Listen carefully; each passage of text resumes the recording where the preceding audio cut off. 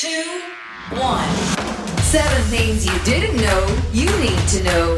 I'm Ciara Rebbins and this is the Smart 7 Ireland edition. Good morning, it's Monday the 16th of August. It's roller coaster day and happy birthday Sir Trevor McDonald, Madonna, Steve Carell and Ulrika Johnson.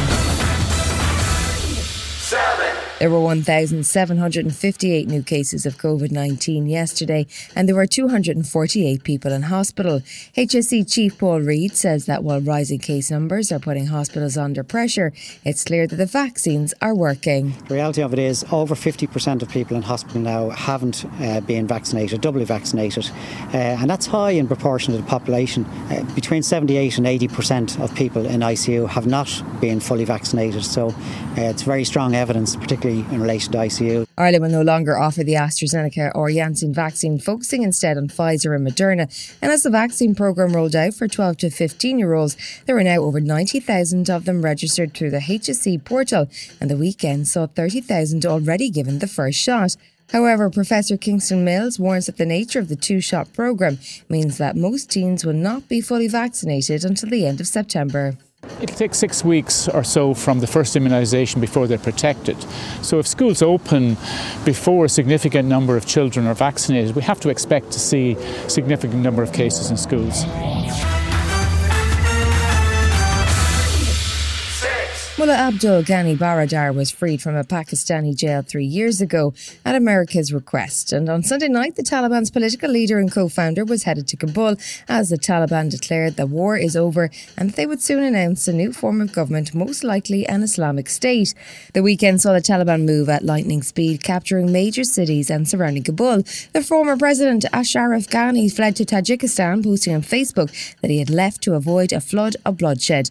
Afghanistan's former education minister Ranjini Hamidi told the BBC she could not believe the speed at which events unfolded. I'm in shock. I'm in disbelief. I didn't expect this from the president that I knew and a president who I trusted fully. I still want to believe that this is not true that he left. But if he did, it's really a shame. And as the Afghan government collapsed and hundreds of thousands fled, a Taliban spokesperson told the BBC there will be no revenge, that they are simply seeking a peaceful transfer of power. In the city of Kabul, there will be no revenge on anyone. We are the servant of the people and of this country. Our leadership have instructed our forces not to enter the city.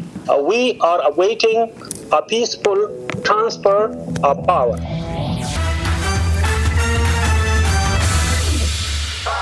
The UK saw a mass shooting on Thursday night in Plymouth, which left 6 dead and 2 wounded, including the gunman, and it has shocked the local community. Home Secretary Priti Patel was in Keeman on Sunday to pay her respects and praise the response from the emergency services. I'm sure everyone would have known each other, and this will really touch so many people's lives. Very, very difficult, but quite an important moment as well, where people are coming together across the community to support one another. Labour leader Keir Starmer was focused on the wider questions about how 22-year-old Jake Davison had a gun licence and why it was returned to him in July. There's now a lot of stuff coming out about the perpetrator. A lot of that will have been in existence beforehand.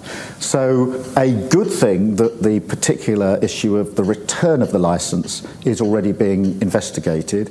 But I think there are wider questions here about the gun licensing laws that are going to have to be looked at.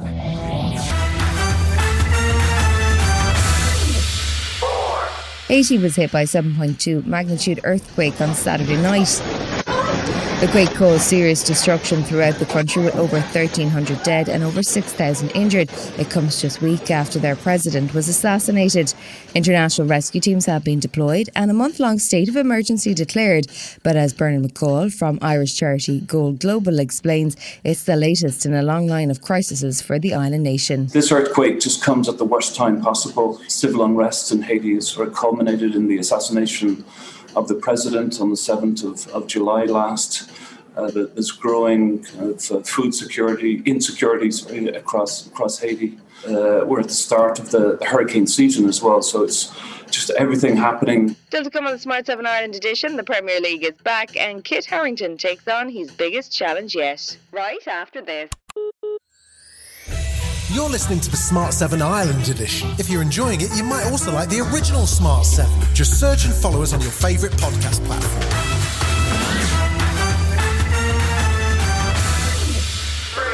The first weekend of Premier League action saw plenty of drama, starting with newly promoted Brentford beating Arsenal 2-0. Man United beat Leeds 5-1 in a game marred by crowd trouble beforehand, and Sunday saw Spurs take on Man City.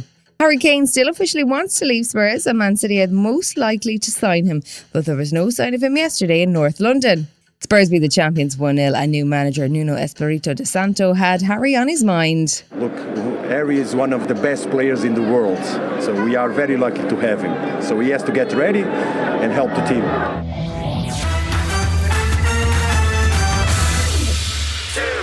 Minnie Driver is back with an episode of the Amazon anthology Modern Love. She filmed it in Ireland and she plays a woman who's lost her husband but stays connected to him by driving her vintage car. She filmed the episode which features her having an imaginary conversation with her departed husband with her actual mom on FaceTime on the seat beside her.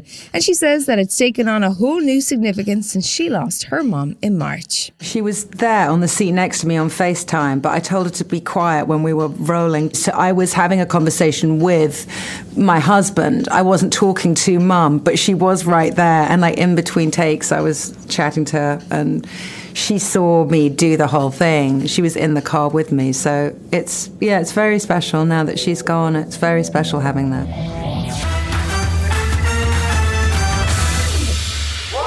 Kit Harington has been busy recently. He popped up with Jimmy Fallon on Friday and he accepted a challenge from The Tonight Show to do a sketch that no one else had already dared to do. We've been pitching it for years to dozens of people. They all passed on it. Tonight that changes. Wow, quite the intro. Okay, that's the big one, Kit. You better nail it. She acts like summer and walks like rain. Reminds me that there's a time to change. Hey, hey, hey. Since a return of a stay on the moon. Oh boy, well, I guess he hasn't been spending his free time on music lessons. You know nothing, Jon Snow. This has been the Smart 7 Ireland edition. Wherever you're listening, do us a favour and hit the follow button. We're back tomorrow morning at 7 a.m. Have yourself a great day. Written, produced and published by Daft Dogs. Hi, this is Ciara from the Smart 7 Ireland edition. Just to let you know, we're pausing this podcast from Friday the 25th of August, but you can still get up to speed in just 7 minutes if you search the Smart 7 and catch up with our UK edition. Thanks for listening.